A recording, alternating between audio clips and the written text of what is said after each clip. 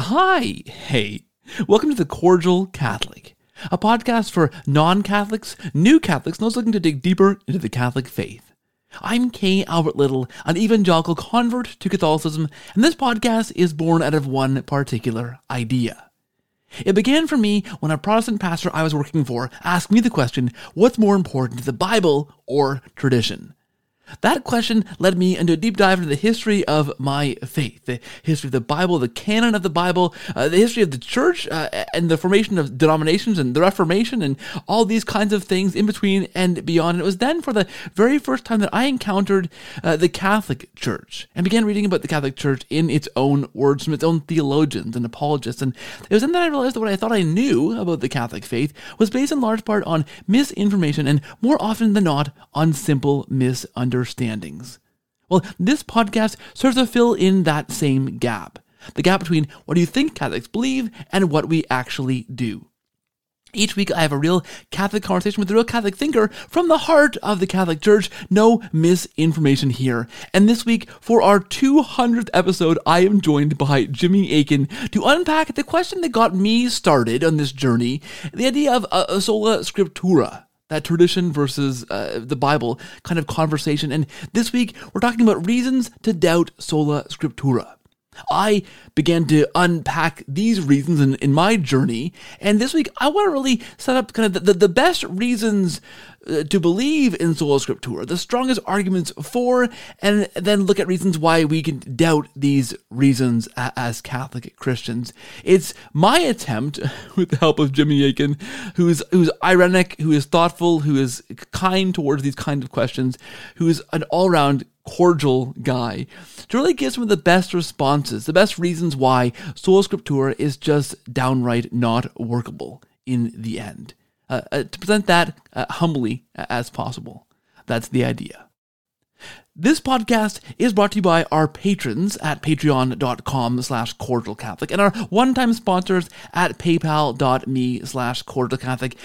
200 episodes in, friends, and I couldn't do this without your prayers and your financial support. You guys know this. This is not my full-time job, so you guys help to underpin this thing, make it possible to do week after week. So thank you for your support through all these episodes, all these years. It's been incredible, friends. And I have two new sponsors to thank. Thank you to Dr. Sarah and to Michelle for your support, your generous support of the show. It floors me, honestly, week after week, that people are supporting this thing and making it work in your generosity, your prayers, and your support like this, friends.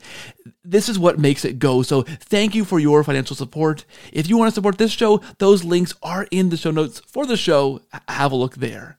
And now, without any further ado, my fantastic conversation with Jimmy Akin from Catholic Answers on reasons to doubt Sola Scriptura. It's a good one, guys. Please listen and enjoy.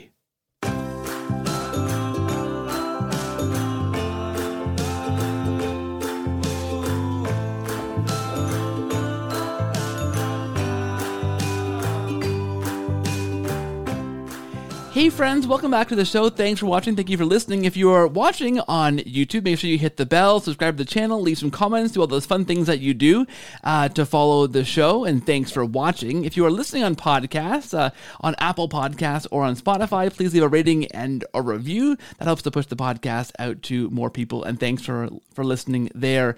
This week it's our 200th episode, which is awesome. Ooh. We're joined by not a specter, but Jimmy Akin. He is senior apologist at Catholic Answers.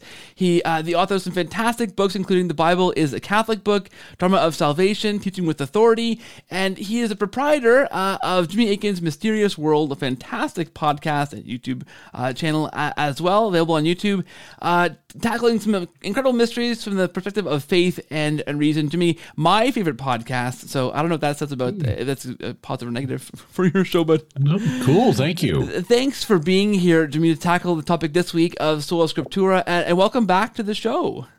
Thank you. It's my pleasure to be back. This is going to be a good one, Jimmy. The intention with this show for me, this was one of those things that got me started on the journey from evangelical Christian to the Catholic faith. And so for me, this is one of those topics that, especially these days, I feel like the good old debates of the late 80s and 90s between, like, I think Patrick Madrid, Carl Keating, and their Protestant interlocutors, I feel like that the spirit, that era of those kind of debates is kind of returning once again, because YouTube is a place where there's just been all kinds of, on this topic lately, debates and dialogues and debriefs and response videos back and forth. And of course, you yourself have a few of those conversations. People like Trent Horn, your colleague, Swan Sona, Captain Christianity hosts these debates. Ponce Aquinas hosts debates like these.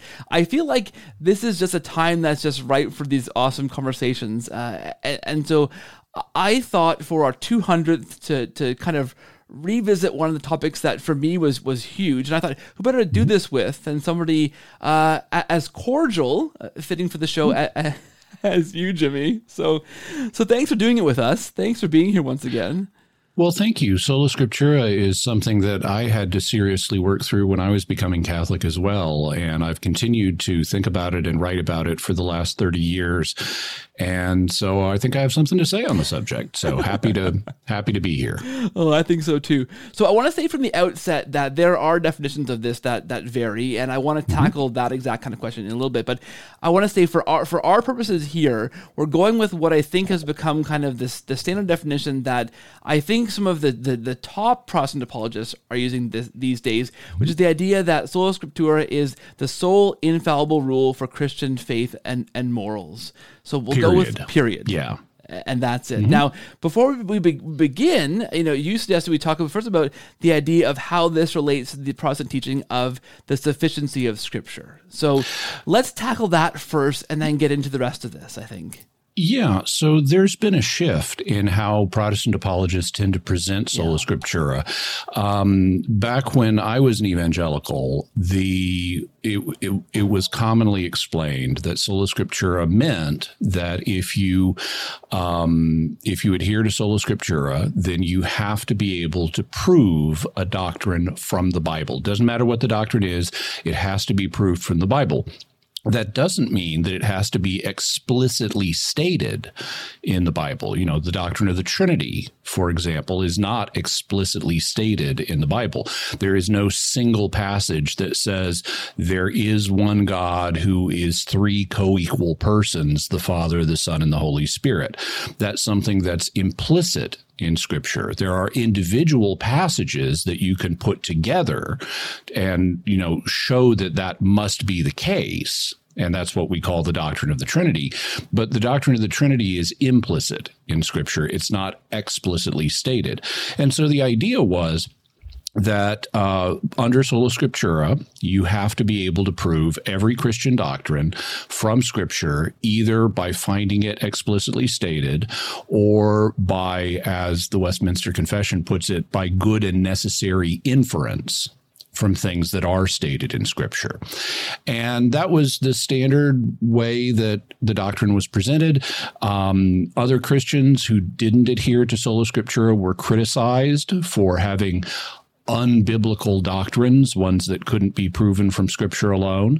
And so that was the general conception. But in more recent years, now Catholic apologists pointed out big problems with that understanding. For one, it doesn't meet its own test, because there's nothing in Scripture that states or implies that you have to prove every doctrine from Scripture alone. It's just not there. There are a few verses that Protestant apologists would try to use to support the idea, but when you examine them carefully, they actually don't support it. They don't prove what is intended. And so in recent years, Protestant apologists have begun taking another tack where they restrict the definition of Sola Scriptura to make it a smaller target, so that it's harder to criticize it.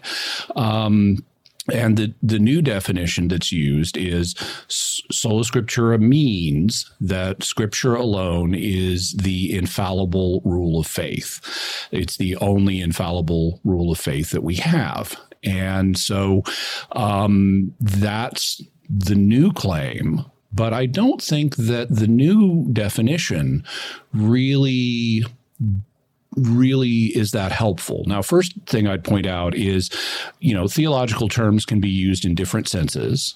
And so, if you want to redefine a term, okay, fine, we can talk about the new term and, the new definition that you're using.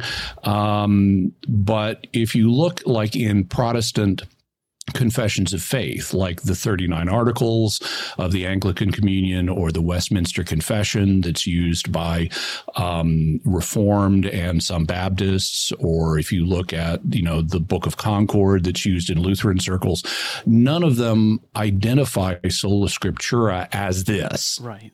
They will say things like Scripture is the only infallible rule of faith, but they don't say that's what sola scriptura is.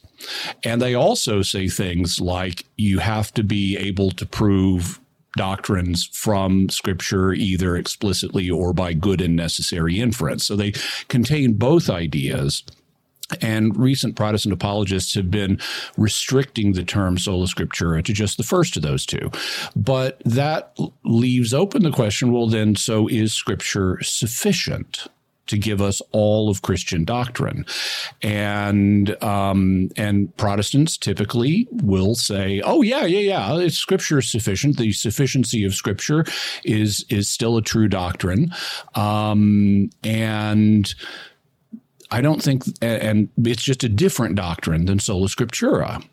And so, okay, fine. If you want to use terms that way, that's okay. But I don't really think that helps you, because if you believe in the sufficiency of Scripture to teach us the whole of Christian doctrine, then you're going to have to be able to prove the sufficiency of Scripture from Scripture alone. Right.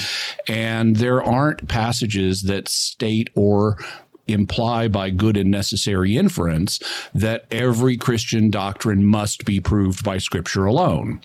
So I think that that this move, while it rhetorically, for debate purposes, can make some sense to try to make sola scriptura a smaller target, it really doesn't help, because the problem replicates with the sufficiency of Scripture. And so I don't think it's an ultimately successful move. Yeah, that's very well said.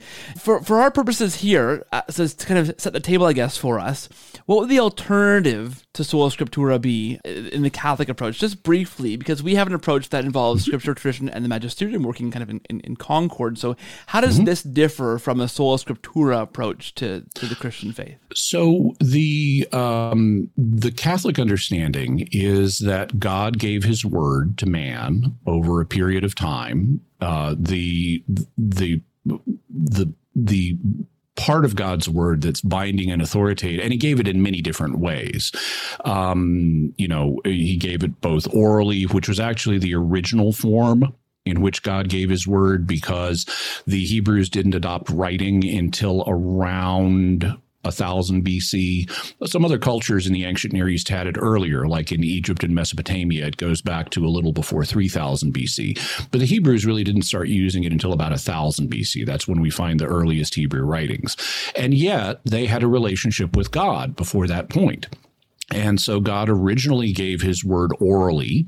In fact, He gave His word orally to at least some people all the way down through history from the beginning of the human race, even before the invention of writing, a little before 3000 BC. So the oral proclamation of God's word is the original form. Then when the Israelites adopted writing, they began to record God's word in writing, and that's what we know as Scripture. The word Scriptura in Latin means writing, and so these are the holy writings that contain God's word.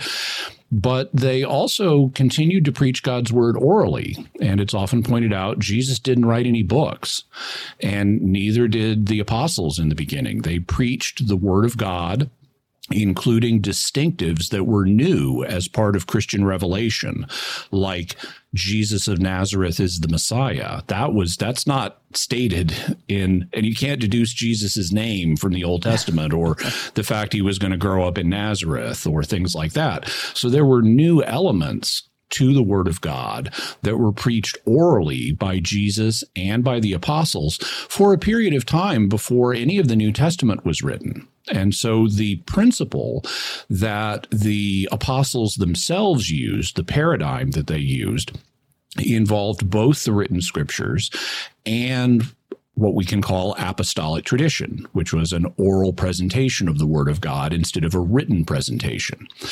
And they also had another element, which was a teaching authority. Jesus had determined that he wanted at least some people, not everybody, but at least some people to be able to teach authoritatively in his name. And so he invested the church with a teaching authority that was originally exercised by the 12 apostles and later, by additional people like St. Paul and St. Barnabas, who were apostles but not members of the 12. And he even wished that this teaching authority, the Latin term for which is magisterium, from the Latin word magister, which means teacher, this teaching authority or magisterium would exercise its decision-making process in certain ways. For example, St. Paul says in Galatians that the council that was held in Acts 15, this was the year AD 49, was prompted by the Holy Spirit. He says he went up to Jerusalem by way of revelation for this council. And so this council has been authorized by the Holy Spirit. And at the council, the question they're trying to settle is, are Gentiles required to become Jews in order to be Christians? Or can you be saved as a Christian even though you're not circumcised? And what they do is they review the evidence. They're not getting a new revelation at this council. The Holy Spirit does not speak from above and tell them the answer. Instead, they review the evidence that they've already accumulated, and they appeal partly to Scripture, but they also appeal to tradition. Peter recounts experiences that he's had. Paul and Barnabas recount experiences that they've had. These are not written in Scripture. They weren't at the time anyway. And so this is an oral proclamation of here's what we've learned in the past. So this is oral tradition. And they end up formulating a solution where they say, okay, based on the evidence, Gentiles do not have to become Jews in order to be saved. But we also want Jewish Christians and Gentile Christians to be able to live together in a harmonious way. And so they come up with some pastoral provisions to regulate the relationship. And they announce those in a letter, and they say, again, appealing to the Holy Spirit, they say, it seemed good to the Holy Spirit and to us that you guys follow the following guidelines.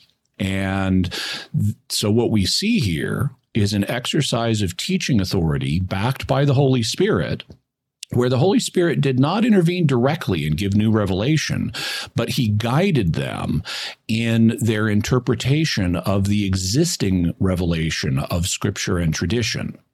And so that's what we see in this case, the teaching authority doing, the magisterium doing. It's not getting new revelation, but it's being guided by God in its understanding and application of Scripture and tradition.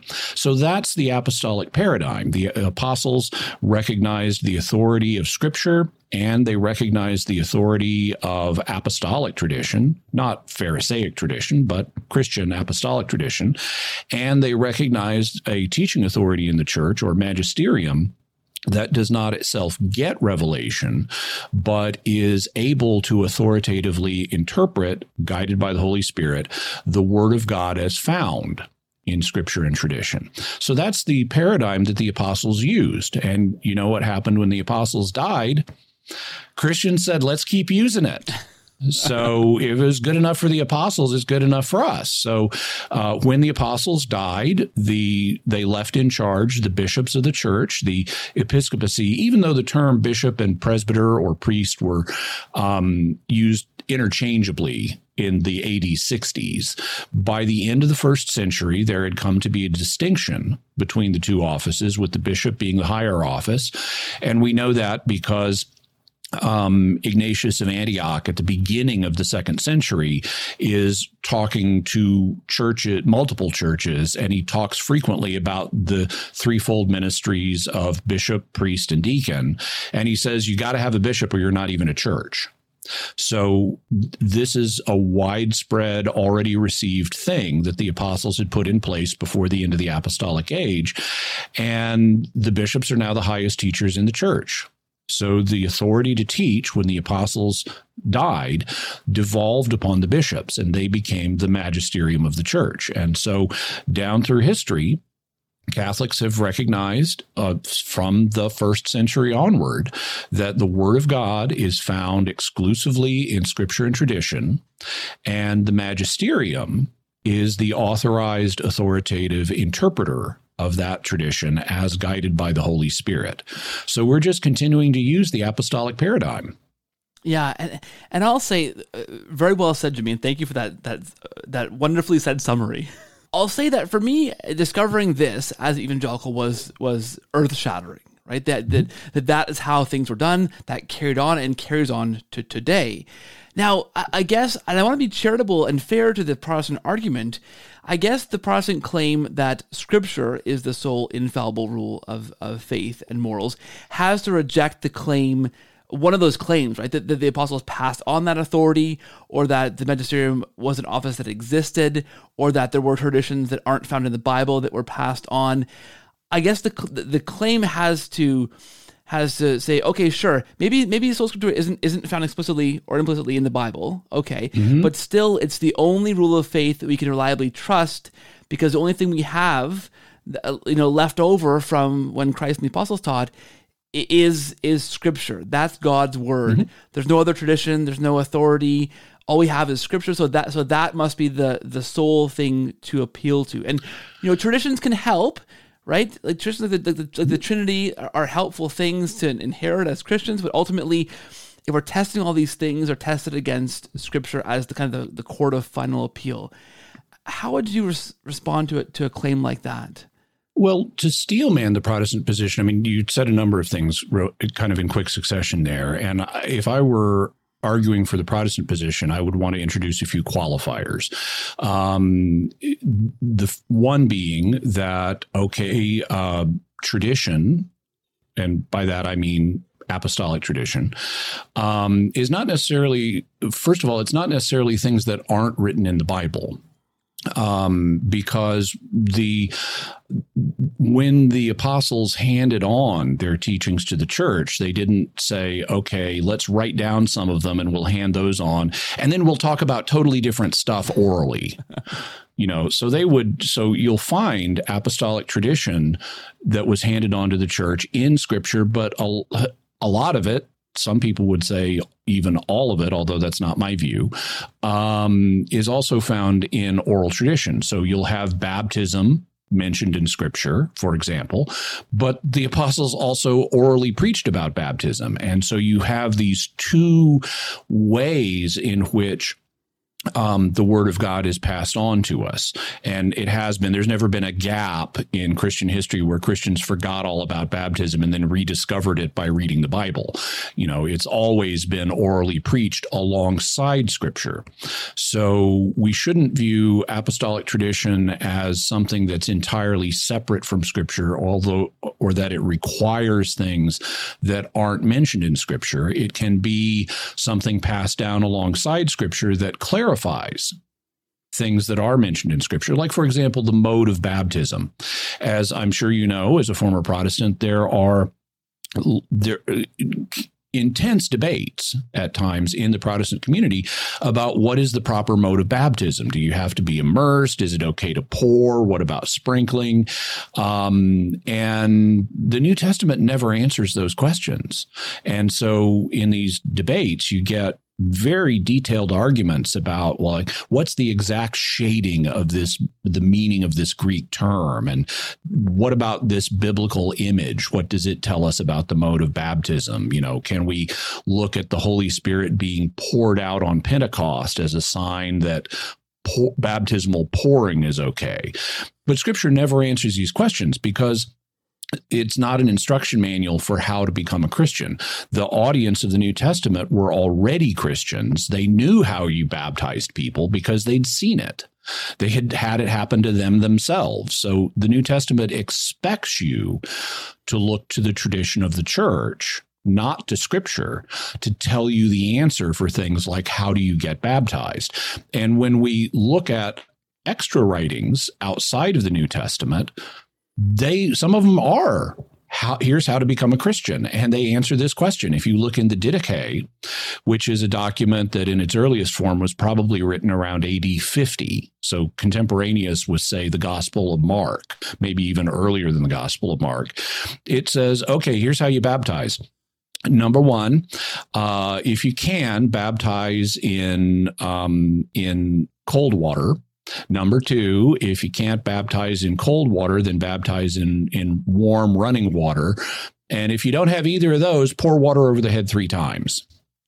So that indicates there's not a single mode of baptism that was considered acceptable in first century Christianity. There were multiple modes, and pouring was one of them.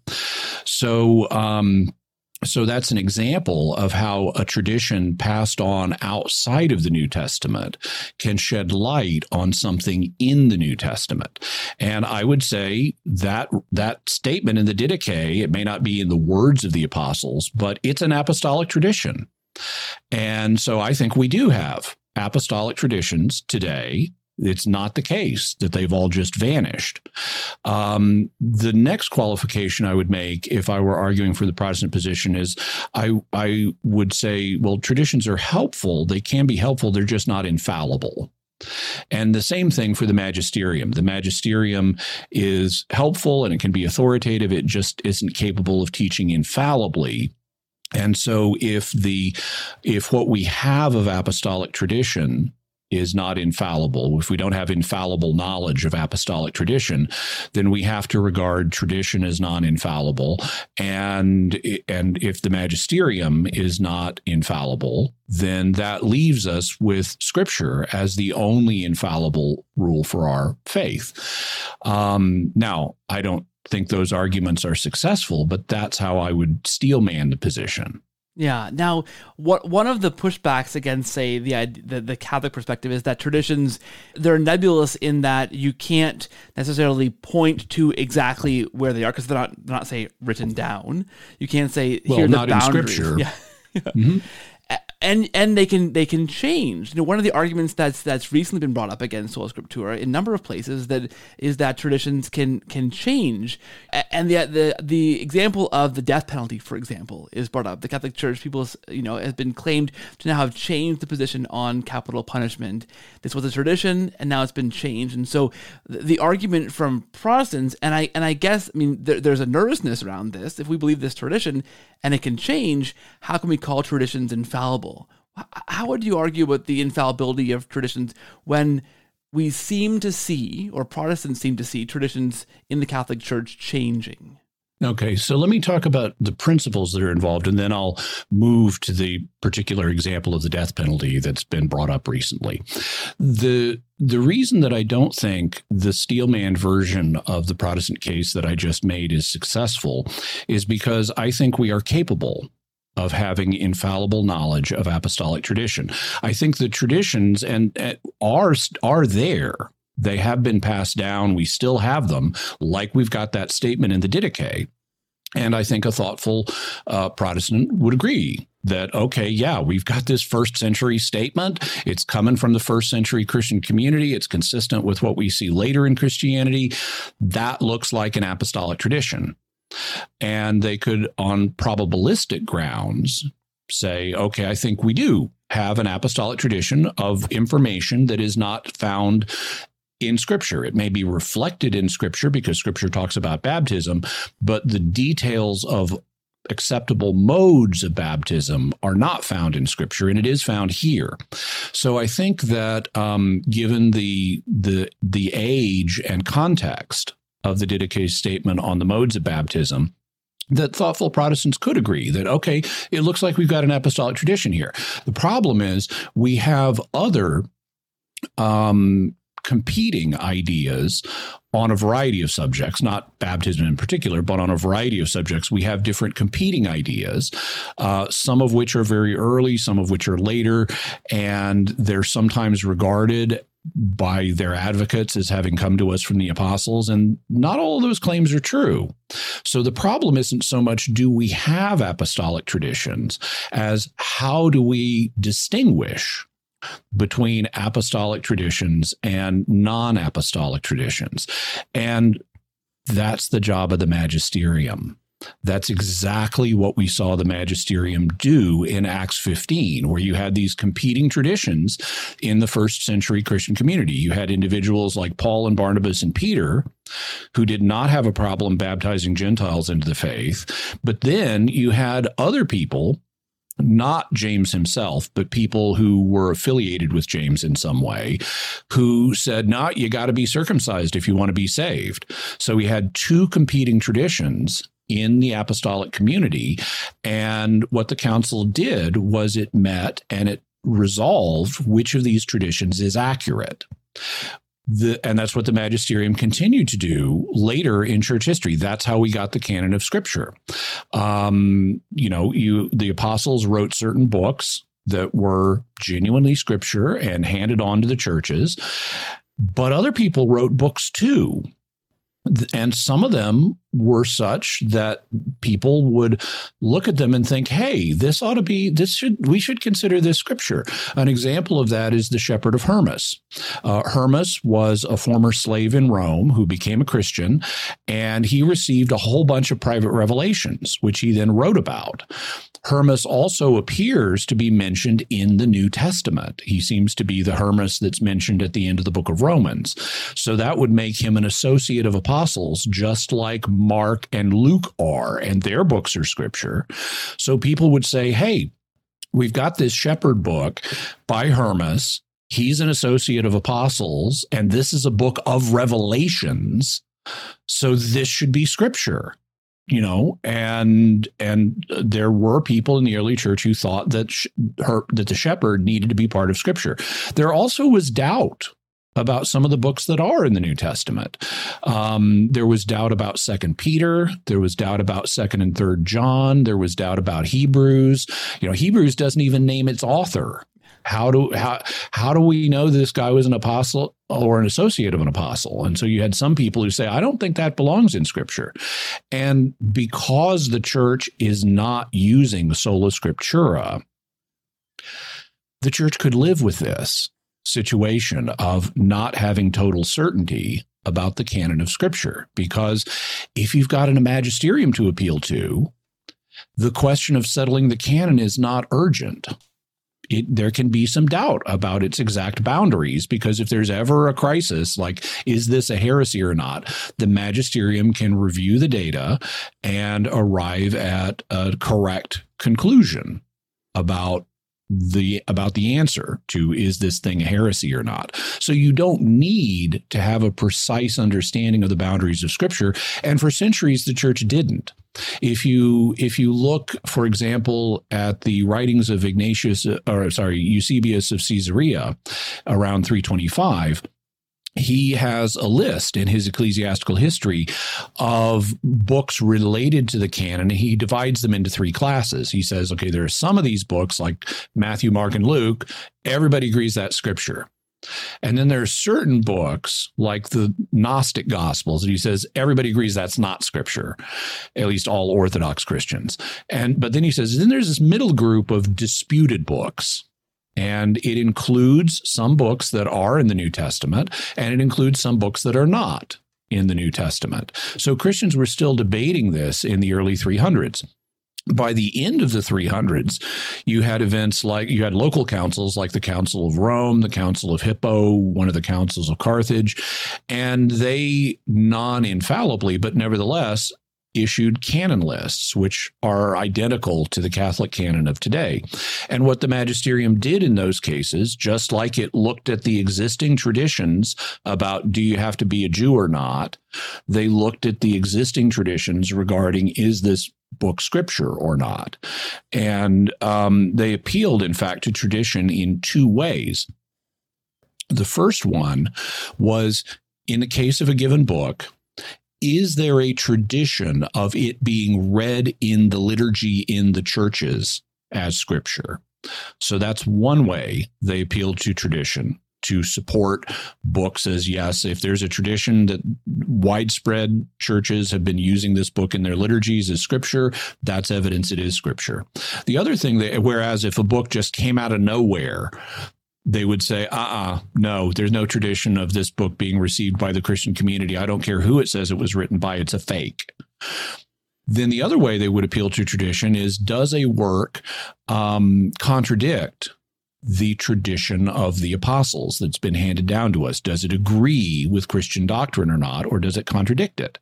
So if you find a document, it says it's written by the apostle John, but it says Jesus is an eon that emerged. He's not the Son of God. He's an eon that emerged from a group of about 33 eons in order to rescue us from this evil world that was made by an evil God, or at least a severely broken God. Then you can say, okay, that disagrees with the tradition we've received from the apostles. That's not Christian teaching. This is not scripture. This is a Gnostic gospel. It's a fake. And so by reviewing the evidence of tradition, not of scripture, they didn't say, let's look in our Bibles and find the magical table of contents that doesn't exist. They reviewed tradition to then establish the canon of scripture. And and later the church infallibly confirmed this, but if you're a Protestant and you say, yeah, these 27 books are the ones for the New Testament and there aren't any others, you got to say that God infallibly guided the church in this. I mean, he's clearly guiding the church. And if they didn't make a mistake, then under God's guidance, they arrived at a decision that has no error. It looks like God protected them from error. And that would mean, if you're protected from error, that means you're teaching something infallibly. That's what infallible means, is not having the possibility of error. And so it looks like the magisterium is able, centuries after the time of the apostles, to review the data and arrive at a conclusion that God has guaranteed to be true, and thus one that's infallible. So I think we can have infallible knowledge of whether something is or isn't apostolic tradition. Now, that's a separate question than the application of tradition to particular circumstances. And so we can delve into the death penalty here. The church historically has understood, based on scripture, that there are situations in which the death penalty can be used. And that's fine. The church has not said that that's not the case. Recently, there has been a trajectory beginning with John Paul II and becoming more robust under Benedict XVI and under Pope Francis that wants to see the death penalty not used today. John Paul II, for example, said even though the church has recognized its legitimacy, we don't need it today, because of our improved penal system where we can keep people locked up. And they didn't have long-term prisons in the ancient world. You know, the idea in the ancient world was, why should I support someone? We're all half starving anyway. Why should we support someone for the rest of their life for free in a cage? You wanted to deal justice quickly. So once you determined that someone was guilty and needed to be punished, you punished them immediately. You might fine them if they were worthy of a fine. You might physically discipline them if it was worthy of physical discipline. But if they'd done something so severe that you couldn't let them run free anymore, well, then you just killed them. And you did that because you didn't have a prison. You didn't have a developed economy to sustain a prison system where you would keep people alive in a cage for decades. And so capital punishment made all the sense in the world. But today we have a developed economy where you can put hardened criminals in prison indefinitely without bankrupting the state and causing people to starve. So John Paul II's argument was that we don't need this anymore, and therefore it's better to not use it because this way, and you can spin various arguments like this way they get more of a chance to repent and so forth. That's debatable. But that was his argument. He wasn't saying the death penalty was wrong, but that it shouldn't be used today. And that's Pope Francis hasn't done anything that fundamentally changes that. He's carefully avoided using language that would imply that the death penalty was never acceptable. Instead, he said it is inadmissible, not it always has been inadmissible. The language is it is inadmissible given these various factors. And so whether you agree with him or not, what he's doing is applying the current social situation to this question where, for example, we do have long-term prisons that we can afford. And he hasn't said that it was never acceptable. And he furthermore hasn't taught that infallibly. So even if you disagree with him, and even if he came out and said it was never acceptable, well, okay, as long as he hasn't said that infallibly, we don't have any contradiction here. He could just be mistaken. Churchmen can make mistakes in their teaching. The Congregation for the Doctrine of the Faith in 1990 acknowledged, non-infallible teaching is non-infallible. Duh. So it's not like the magisterium never makes mistakes. They noted in particular, the Congregation for the Doctrine of the Faith did. Today it's called the Dicastery for the Doctrine of the Faith, but it's the same body. They noted that particularly in prudential decisions, like should we have the death penalty or not, there was room for debate, and bishops don't always take everything into account and could make mistakes. So even if you totally disagree with Pope Francis on this, and even if he were to come out and say it was never acceptable, well, okay, then he'd be wrong. But we don't have, he's not trying to engage his infallibility, and it would be a straw man to try to take a statement that is non-infallible and treat it as, oh, that's infallible and we've got a contradiction. No, we don't. The Catholic Church doesn't claim that this is infallible, and so you can't use it to generate a contradiction between infallible statements.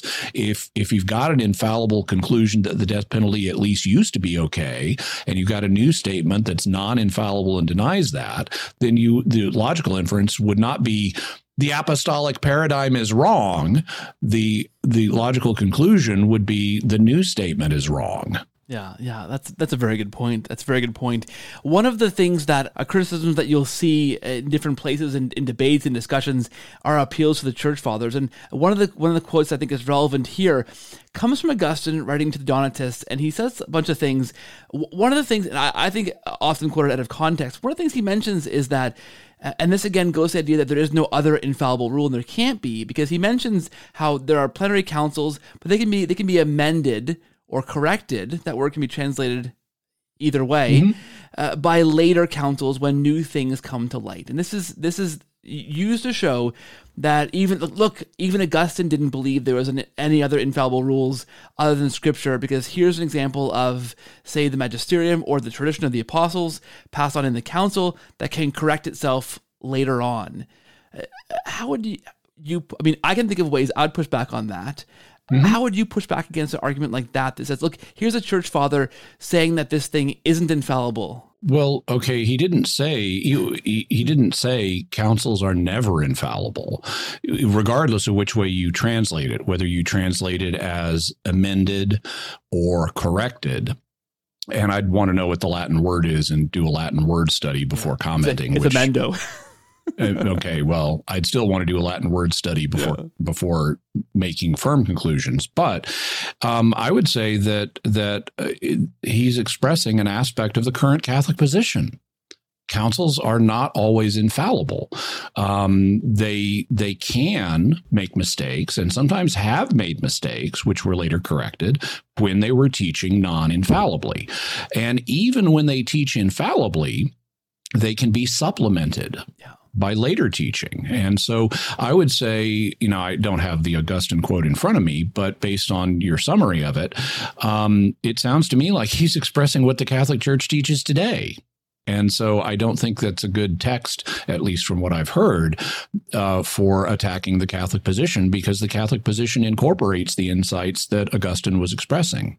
Yeah, absolutely. And I guess to the pushback that I would often suggest is that it's a church father. It's not, he alone is not either also an infallible authority on belief, right? He's not. He is a member of the magisterium because he's a bishop, but he's not. He's not himself infallible. He's not claiming to speak infallibly, but I think what he's saying is not even wrong. It is part of the Catholic position.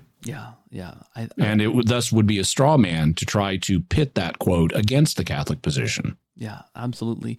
So I think one of the most interesting things, and we kind of maybe hinted at this a bit earlier, just looking at when the canon of the Bible was actually really kind of officially began to be codified centuries after Jesus and the apostles. But the question of when did Sola Scriptura begin? I think it's a really interesting question to unpack, because that again then begins to raise questions about how this is a workable system based on when it would have possibly began. So what do you say about in terms of how to address that? When, if this is the rule of faith of Christians, when would it have had to begin to make it make sense? So you'll encounter a wide variety of claims on this. You will find people who will want to say, the apostles used Sola Scriptura, and that's clearly false. It was not the paradigm in the apostolic age, and you'll find some more thoughtful people who will say, well, it wasn't what the apostles were doing, but it's what we need to do now. And you'll find some people who will even say, as long as a clear memory of the apostolic traditions persisted, people wouldn't have been using Sola Scriptura. So it's an emergent phenomenon that happened sometime after the apostolic age, but they weren't using it necessarily in the year 200 or 300, but later they did in the patristic age. Well, you'll find additional thoughtful people who will say, no, it's really not there in the patristic age. You can find some quotations that certainly talk highly about Scripture, but when you look at other things the same authors said, it's clear they're not relying just on Scripture, and they're not conceptualizing this as Scripture is our only infallible rule, or that Scripture is our only sufficient rule that must be used for all of Christian doctrine. They just don't, they're not thinking in those terms. So this is a much later development.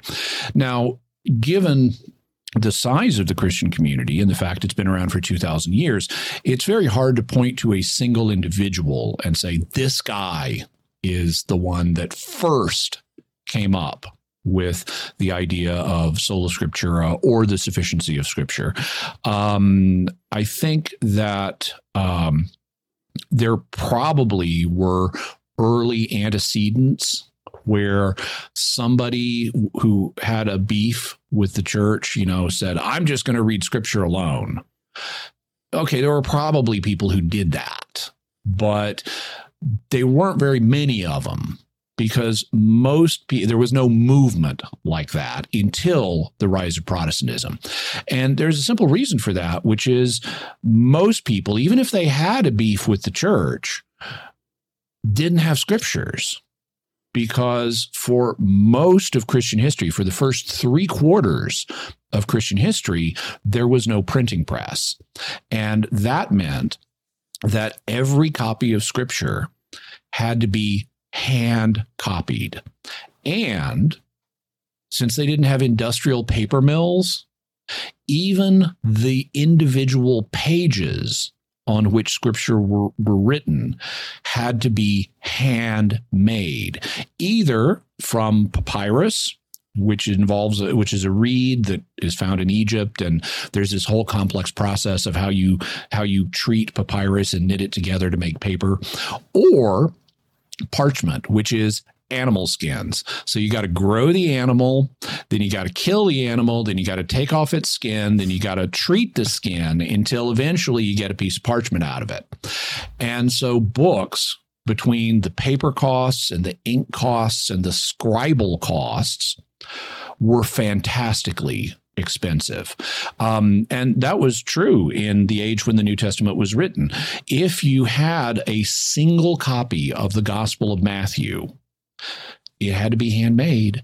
And between the scribal, and there have been estimates, including by Protestant scholars like Randolph Richards, of what would it have cost in modern terms to get a copy of Matthew or copies of Paul's epistles.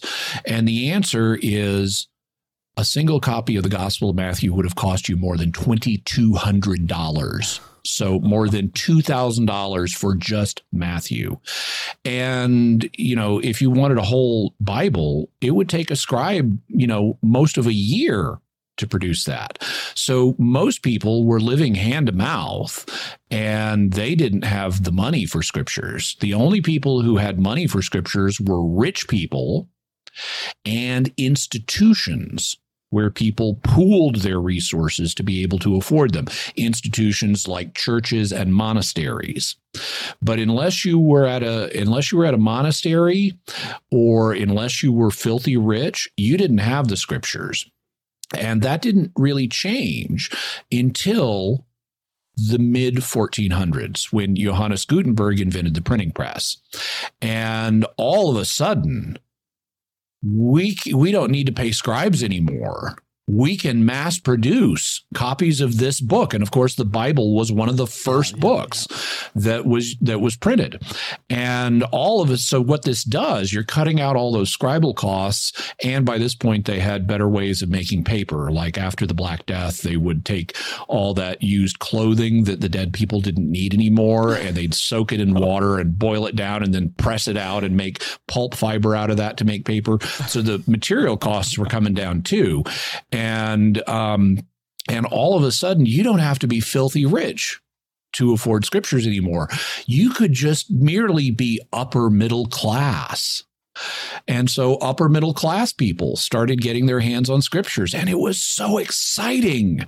I can read it for myself whenever I want. I can look stuff up. I don't have to wait for them to read it to me in church.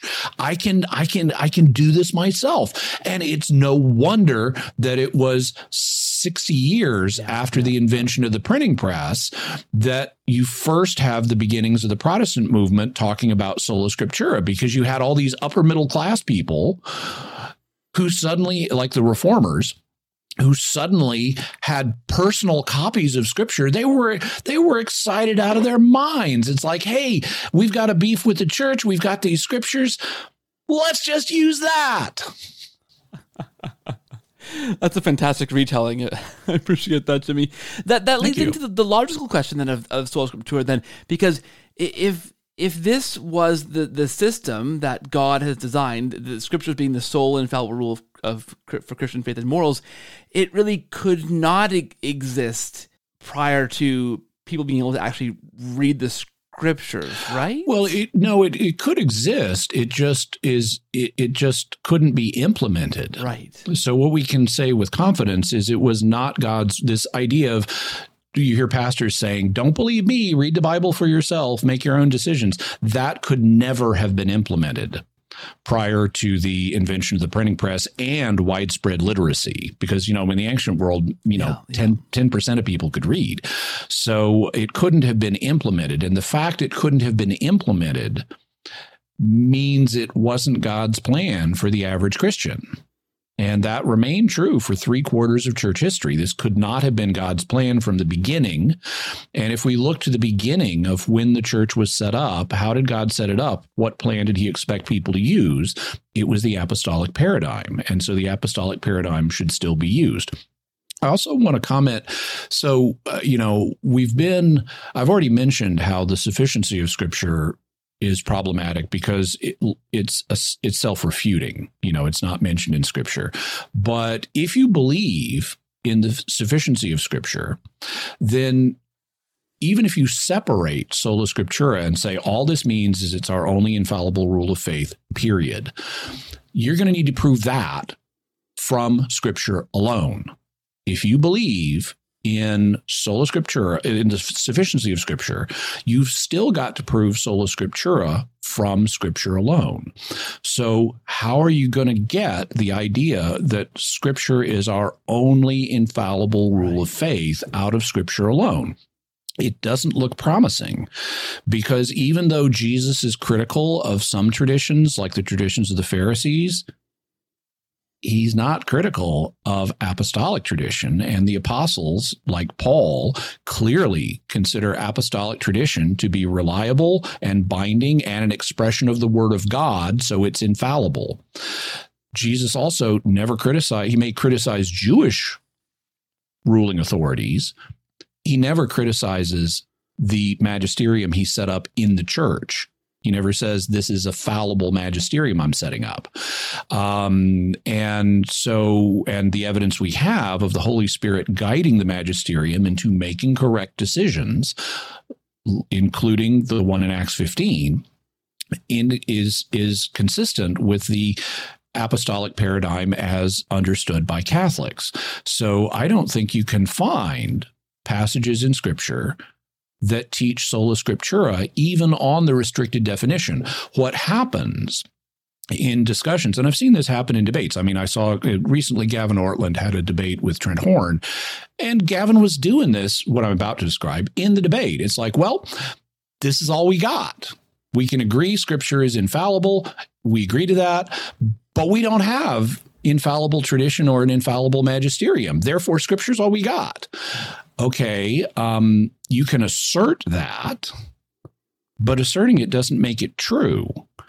And if you believe in the sufficiency of Scripture, you're going to need to show from Scripture, explicitly or implicitly, not that some traditions, like Pharisaical ones, are fallible. You're going to need to show that all traditions are fallible. And you can't do that. You're also going to need to show not that some teachers, like the Jewish Sanhedrin, let's say, are fallible. You're going to need to show that all teachers are fallible. So we don't have and have no possibility of having an infallible tradition that can be identified infallibly by a magisterium. And there are no passages that state or imply that. And so I think that even on the restricted understanding of sola scriptura as it's our only infallible rule of faith, it fails the sufficiency of Scripture test. Yeah, and in your sense, you're assuming that there are no other infallible rules of faith, but that's an assumption that you're making that the Bible does not tell you. Yeah, right. And there are other things. Now, I mentioned that some people would say that everything that's in Scripture. Now, there are a couple of moves that, well, okay, there are two things I want to mention. The first one is a common move, and Gavin did gesture in this direction in the recent debate, although he's not the first to do it. I remember back when I was an evangelical and starting to question sola scriptura, I talked to a friend of mine who was a minister in the Presbyterian Church in America, and I said, how do we prove sola scriptura from Scripture alone? And he said the same essential thing, which Gavin said in the recent debate. Well, it's not really a teaching. It's more like a presupposition that we make to get our theology going. And Gavin said something similar. I think he used the word like prolegomenon or prolegomenal matter, something like that. And so what this move is, regardless of who makes it, they're trying to take, because they recognize sola scriptura cannot be proved, even on the restricted definition. It can't be proved from Scripture alone. they're trying to take it out of the category of teachings, so that sufficiency of Scripture, which says you've got to prove all Scripture, all teachings from Scripture. Well, this isn't a teaching. This is something else. It's not really a doctrine. It's a presupposition or a prolegomenon to doctrine or something like that. To which my answer would be a term that I shouldn't use on a family-friendly program, but and so I won't. But nonsense. It's clearly a teaching. You're teaching your congregations that Scripture is our only infallible rule of faith. That's a teaching. And you can't and you're teaching sufficiency of Scripture. That's a teaching. If you got to prove all teachings from Scripture, you're going to have to prove these teachings, and creatively mislabeling them as something other than teachings is not going to help your case.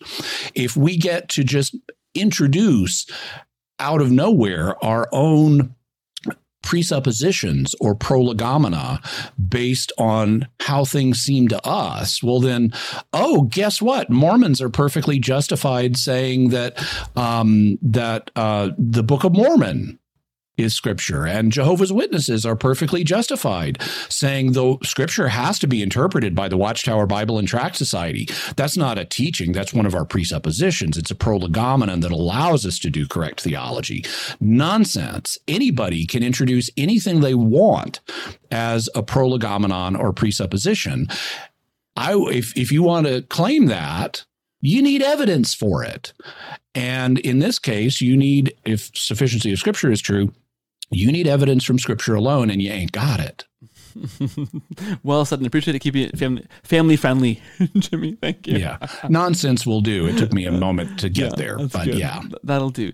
The last thing I want to address, I guess, the heart of this, and this is, I mean, it's kind of a weird agnostic approach to Christian unity, and it kind of goes along the lines of, well, the Bible's all we got for infallibility, so it's all we have to unite around. So as Christians, we have the Bible to kind of to rally around, and it's not perfect, but it's all God left us with, and so that's how we'll identify as Christians, as these people who believe the Bible, and that's our rallying cry. That, for me, and I know for you too, was insufficient. It didn't, logically. You see division, you see debate over interpretations, and that's what kind of drove me to looking deeper into the Catholic faith. But this is the common kind of approach of Protestant Christians: this is what we have. This is maybe not the best thing we have, but it's all we got. So we'll just kind of try our best. I would argue there are other things to unite around as Christians other than the Bible. Yeah, maybe the Pope, maybe. Well, how would you push back on an argument like that says the Bible's all we got, so it's not perfect, in terms of there'll be different interpretations, different arguments, but it's the best we can do, so we'll give it a go? Well, I think, so what we're talking about is ecumenism, and ecumenism, or promoting positive relations between Christians, is a good thing, and we should work towards it, but we can't falsify the truth in the process of working for greater unity. The same argument that you just used, number one, ecumenism cannot be the determiner of our doctrine. Instead, ecumenism must take place within the framework of doctrine. So just because something would be ecumenically useful doesn't mean you can jettison doctrines in the service of ecumenism, because, hey, we could reunite with bunches of people if we denied that Jesus is the Son of God. We could, hey, guess what? We can merge Christianity and Islam if we do that. So you can't do ecumenism. You can't subordinate doctrine to ecumenism, and Catholics can do ecumenism with people who recognize more than Scripture. We've got robust dialogues with the Eastern Orthodox and the Oriental Orthodox, who recognize tradition just like we do, and they recognize, in principle, magisteriums. So it's really the Protestant community that's limited itself to Scripture alone, and you won't get a Catholic or Eastern Orthodox or Oriental Orthodox saying Scripture is our only infallible rule. That's not our understanding of things. That's a Protestant understanding. And if Protestants hold to that, then it looks to me like full union is not going to be possible with them.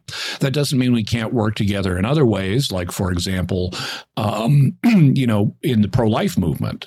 The 1973 Supreme Court decision Roe v. Wade forced Catholics and Protestants here in America to work together and get to know each other in a way that hadn't been the case before widespread abortion. So we can continue to work together and have unity on matters like that. But nobody should be in a position of saying, well, my group has restricted itself to just this, therefore you need to subordinate your doctrine in order to agree with me. Because if you admit that as a principle, then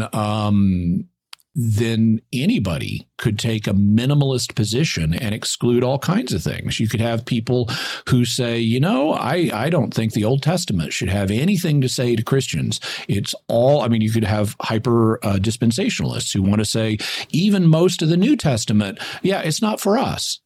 All we can really agree upon are these little passages in the pastoral letters. That's what's relevant to governing our Christian lives today. It's just these very few passages, just a few verses.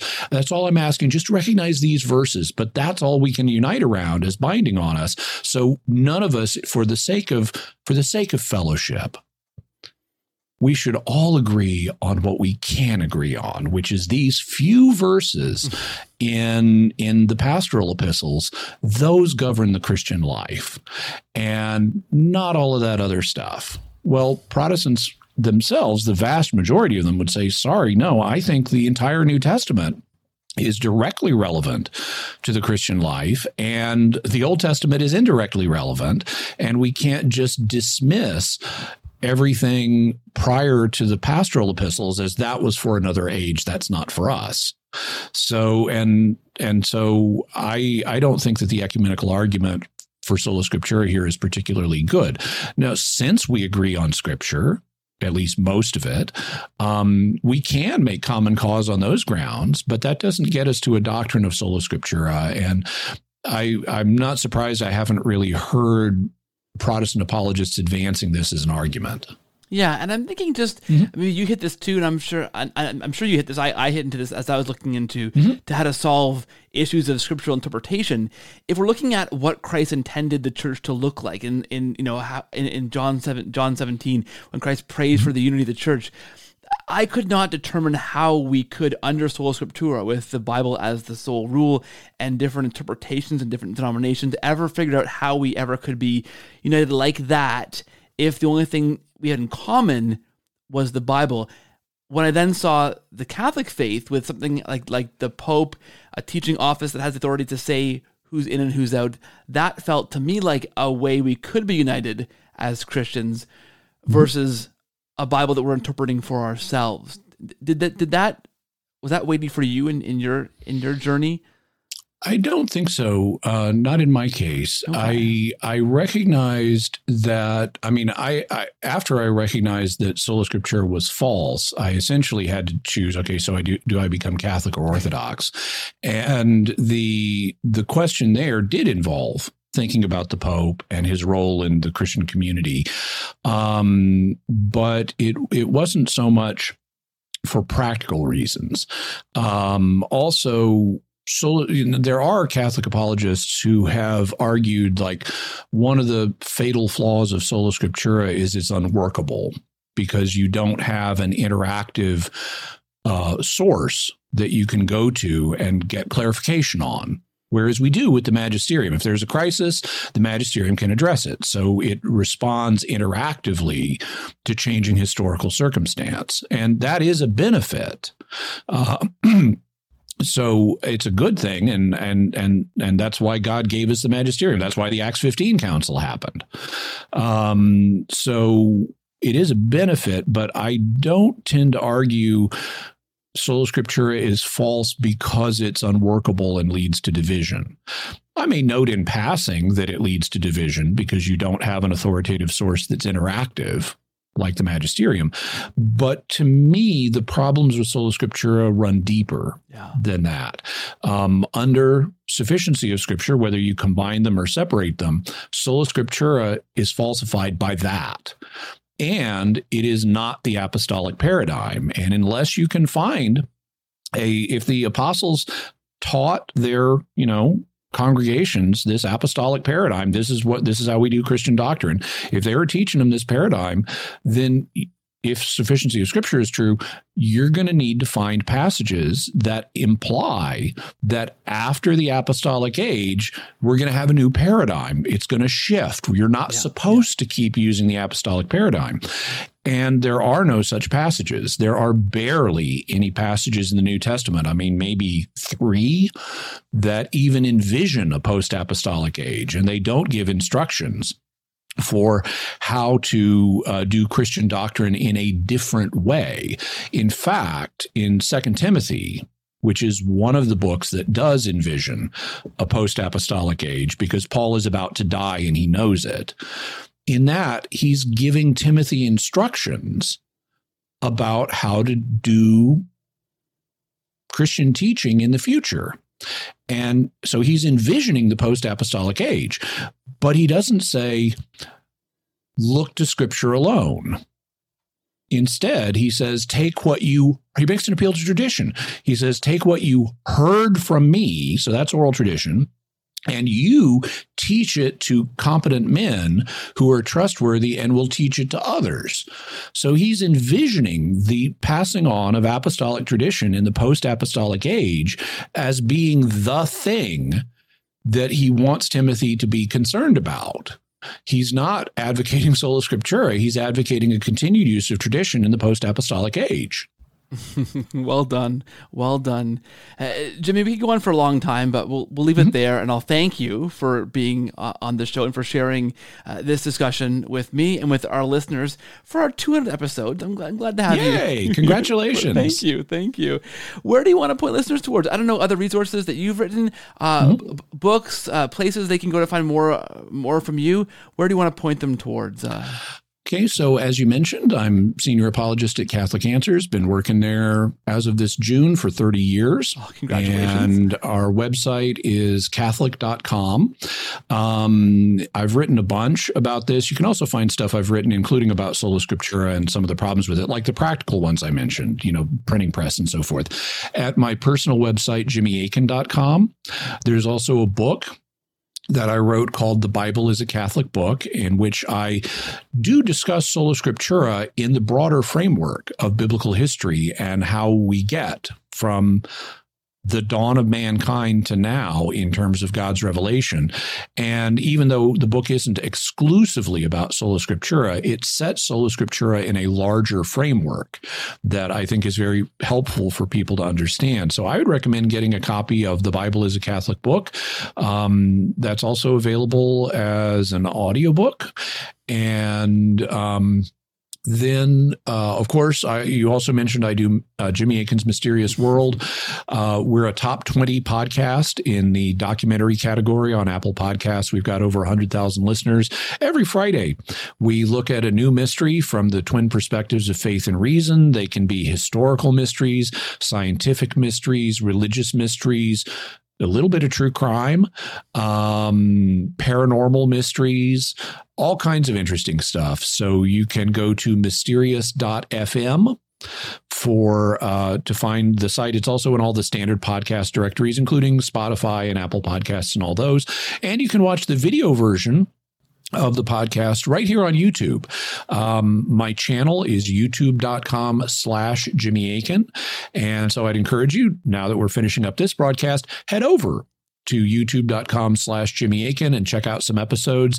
And also, I am trying to grow my channel, so I'd appreciate it if you would subscribe and hit the bell notification while you're there. Fantastic stuff, Jimmy.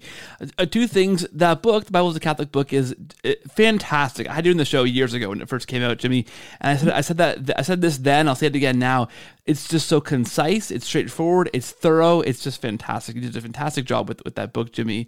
Thank you. And the podcast is wonderful. It's been but an hour or two late lately. I'll talk to Dom about this, Jimmy.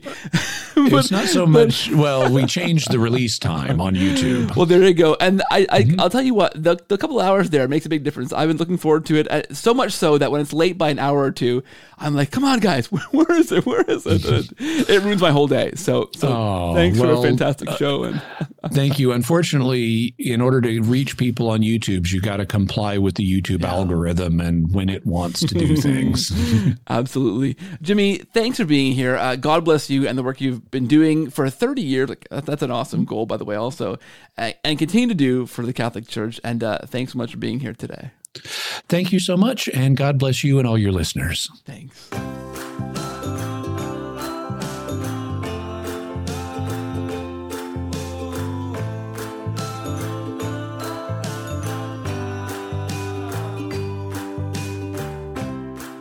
Well, friends, there you have it, episode 200 in the bag. Who would have thought all those years ago that we'd be this far into this thing? That's incredible, friends. So thank you, first of all, to the patrons and the sponsors who are making this thing work and go week after week. I think of people who have given so much to this show over the years, and thank you. Thank you for your fantastic support of the show. If you want to help support this thing, head over to patreon.com/cordialcatholic or paypal.me/cordialcatholic to see how you can do that. Those links are in the show notes. TheCordialCatholic.com is our website for show notes and for links and blogs and those kinds of things. We're on Instagram, TikTok, and Twitter at Cordial Catholic. We're on Facebook at The Cordial Catholic, and your feedback can come to cordialcatholic@gmail.com. I love to hear who you are, where you're listening from, why you listen, and how you think we can improve this show. Your feedback really helps to drive this thing week after week. So thank you for your support and for your feedback and reaching out in those different ways. If you're listening on Apple Podcasts or on Spotify, please do click the follow button, leave a rating and a review if you can, because those help to push the podcast out to new people. If you're watching on YouTube or want to watch on YouTube, we are on YouTube at youtube.com/thecordialcatholic. You can find us there, subscribe to our channel, leave some likes, hit the bell, all those cool kinds of things, and tell some friends who you might think might benefit from this conversation. And thanks for listening, guys. Please pray for me. Know that I'm praying for you too. God bless, and talk to you again next week. Take care.